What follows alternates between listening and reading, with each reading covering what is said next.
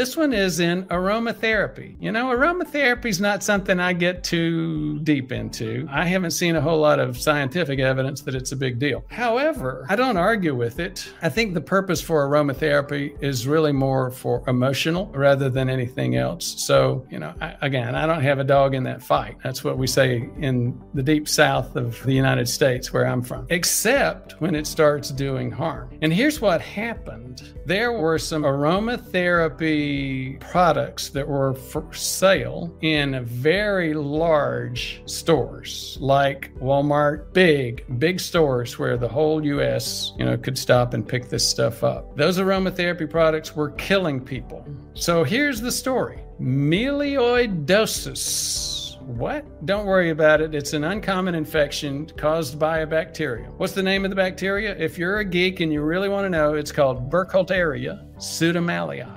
That's Burkholderia pseudomallii. So aren't you glad that I took the time to read that another technical term out? Here's what it is. It's associated with exposure to soil and water in tropical and subtropical environments. So why was that killing United States residents? Again, because these products were put into aromatherapy that was being sold in community stores for aromatherapy. 4 non-travel associated cases in Georgia, not Georgia the country, Georgia, United States, Kansas, Minnesota, and Texas were linked to an aromatherapy spray imported from an endemic area. An endemic area just means an area where there is a good bit of this bacteria in the soil of that area.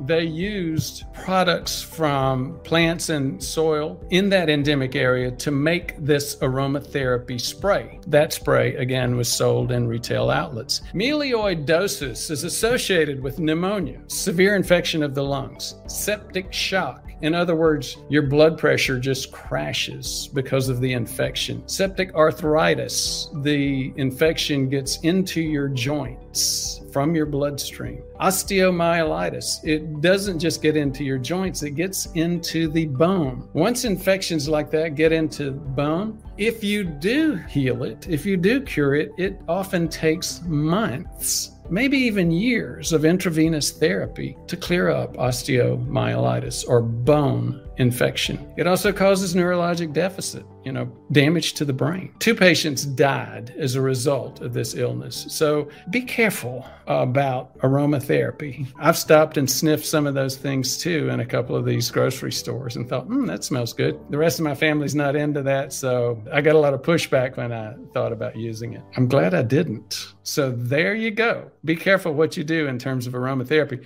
Thank you for listening. For more information, please visit our website at prevmedhealth.com. To learn more, watch our videos on YouTube at Ford Brewer, MD, MPH. Thank you very much for your interest.